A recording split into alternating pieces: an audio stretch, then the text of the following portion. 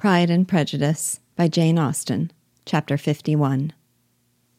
Their sister's wedding day arrived, and Jane and Elizabeth felt for her probably more than she felt for herself. The carriage was sent to meet them, and they were to return it by dinner time.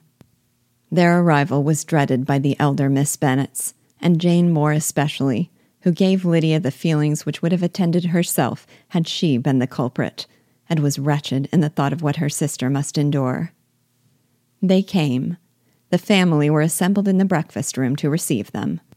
Smiles decked the face of Mrs. Bennet as the carriage drove up to the door. Her husband looked impenetrably grave, her daughters alarmed, anxious, uneasy. Lydia's voice was heard in the vestibule, the door was thrown open, and she ran into the room. Her mother stepped forwards, embraced her, and welcomed her with rapture, gave her hand with an affectionate smile to Wickham, who followed his lady, and wished them both joy with an alacrity which showed no doubt of their happiness. Their reception from Mr. Bennet, to whom they then turned, was not quite so cordial. His countenance rather gained in austerity, and he scarcely opened his lips. The easy assurance of the young couple, indeed, was enough to provoke him.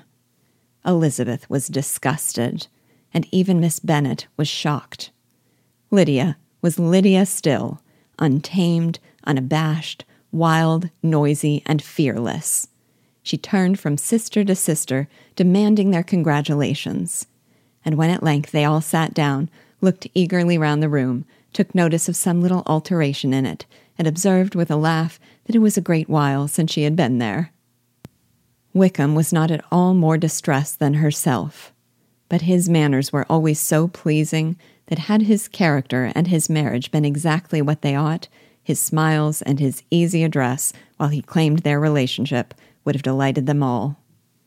Elizabeth had not before believed him quite equal to such assurance, but she sat down, resolving within herself to draw no limits in future to the impudence of an impudent man. She blushed, and Jane blushed, but the cheeks of the two who caused their confusion suffered no variation of color. There was no want of discourse. The bride and her mother could neither of them talk fast enough, and Wickham, who happened to sit near Elizabeth, began inquiring after his acquaintance in the neighborhood, with a good-humored ease which she felt very unable to equal in her replies. They seemed each of them to have the happiest memories in the world. Nothing of the past was recollected with pain, and Lydia led voluntarily to subjects which her sisters would not have alluded to for the world. "Only think of its being 3 months," she cried, "since I went away. It seems but a fortnight, I declare, and yet there have been things enough happened in the time. Good gracious! When I went away, I am sure I had no more idea of being married till I came back again, though I thought it would be very good fun if I was." Her father lifted up his eyes. Jane was distressed. Elizabeth looked expressively at Lydia. But she, who never heard nor saw anything of which she chose to be insensible, gaily continued, "Oh, mamma, do the people hereabouts know I am married today? I was afraid they might not, and we overtook William Golding in his curricle, so I was determined he should know it, and so I let down the side glass next to him, and took off my glove, and let my hand just rest upon the window frame, so that he might see the ring, and then I bowed and smiled like anything." Elizabeth could bear it no longer. She got up and ran out of the room, and returned no more, till she heard them passing through the hall into the dining parlor. She then joined them soon enough to see Lydia, with anxious parade, walk up to her mother's right hand, and hear her say to her eldest sister, "Ah, Jane, I take your place now, and you must go lower, because I am a married woman." It was not to be supposed that time would give Lydia that embarrassment from which she had been so wholly free at first.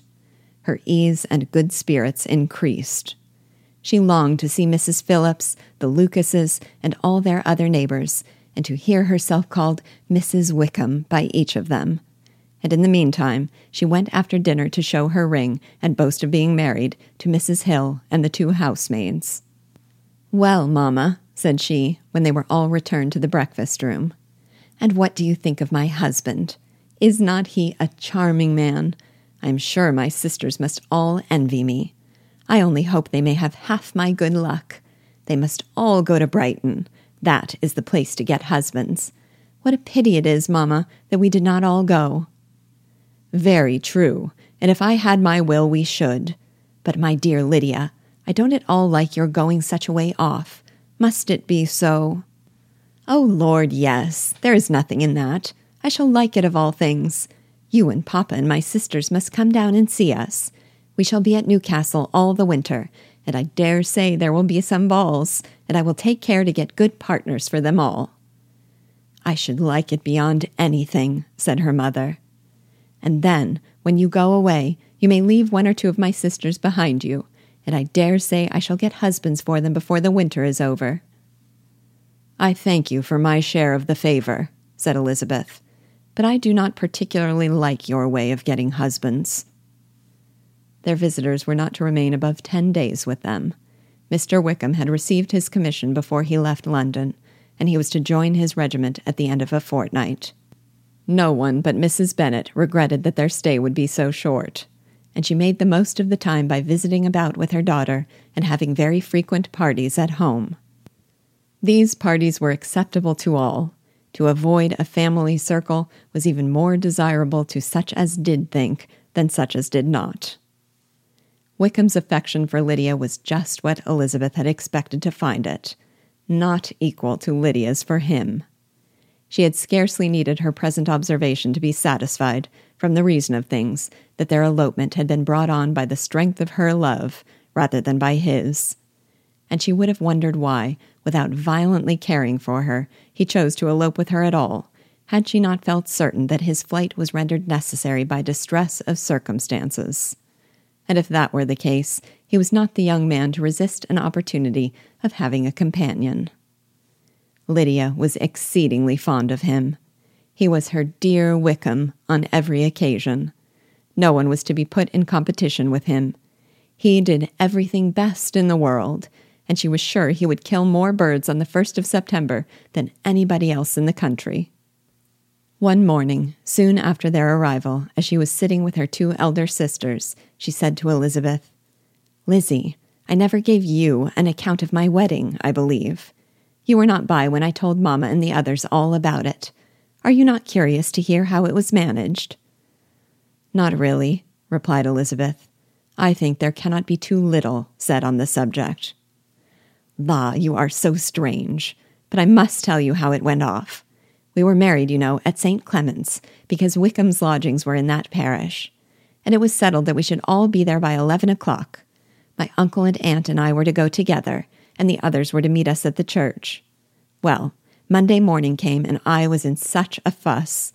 I was so afraid, you know, that something would happen to put it off, and then I should have gone quite distracted.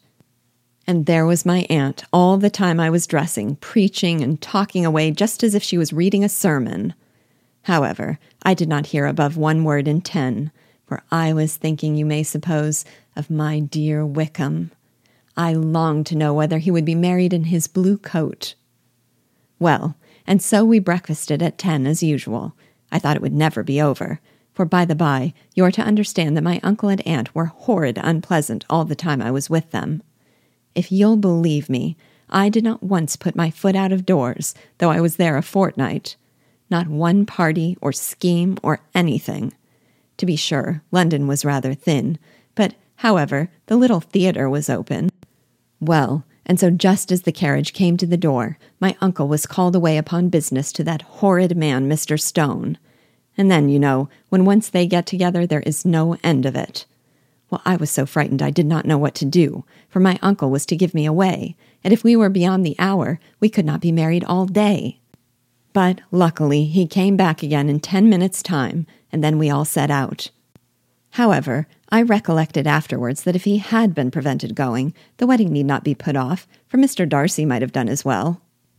"Mr. Darcy?" repeated Elizabeth, in utter amazement. "Oh, yes, he was to come there with Wickham, you know. But, gracious me, I quite forgot. I ought not to have said a word about it. I promised them so faithfully. What will Wickham say? It was to be such a secret." "If it was to be a secret," said Jane, "say not another word on the subject. You may depend upon my seeking no further." "Oh, certainly," said Elizabeth, though burning with curiosity. "We will ask you no questions." "Thank you," said Lydia, "for if you did, I should certainly tell you all, and then Wickham would be angry." On such encouragement to ask, Elizabeth was forced to put it out of her power by running away. But to live in ignorance on such a point was impossible, or at least it was impossible not to try for information. Mr. Darcy had been at her sister's wedding. It was exactly a scene, and exactly among people where he had apparently least to do and least temptation to go. Conjectures as to the meaning of it, rapid and wild, hurried into her brain, but she was satisfied with none. Those that best pleased her, as placing his conduct in the noblest light, seemed most improbable. She could not bear such suspense, and hastily seizing a sheet of paper, wrote a short letter to her aunt, to request an explanation of what Lydia had dropped, if it were compatible with the secrecy which had been intended. "You may readily comprehend," she added, "what my curiosity must be to know how a person unconnected with any of us, and, comparatively speaking, a stranger to our family, should have been amongst you at such a time. Pray write instantly, and let me understand it, unless it is, for very cogent reasons, to remain in the secrecy which Lydia seems to think necessary, and then I must endeavor to be satisfied with ignorance. Not that I shall, though," she added to herself, as she finished the letter. "And my dear aunt, if you do not tell me in an honorable manner, I shall certainly be reduced to tricks and stratagems to find it out." Jane's delicate sense of honor would not allow her to speak to Elizabeth privately of what Lydia had let fall. Elizabeth was glad of it. Till it appeared whether her inquiries would receive any satisfaction, she had rather be without a confidant.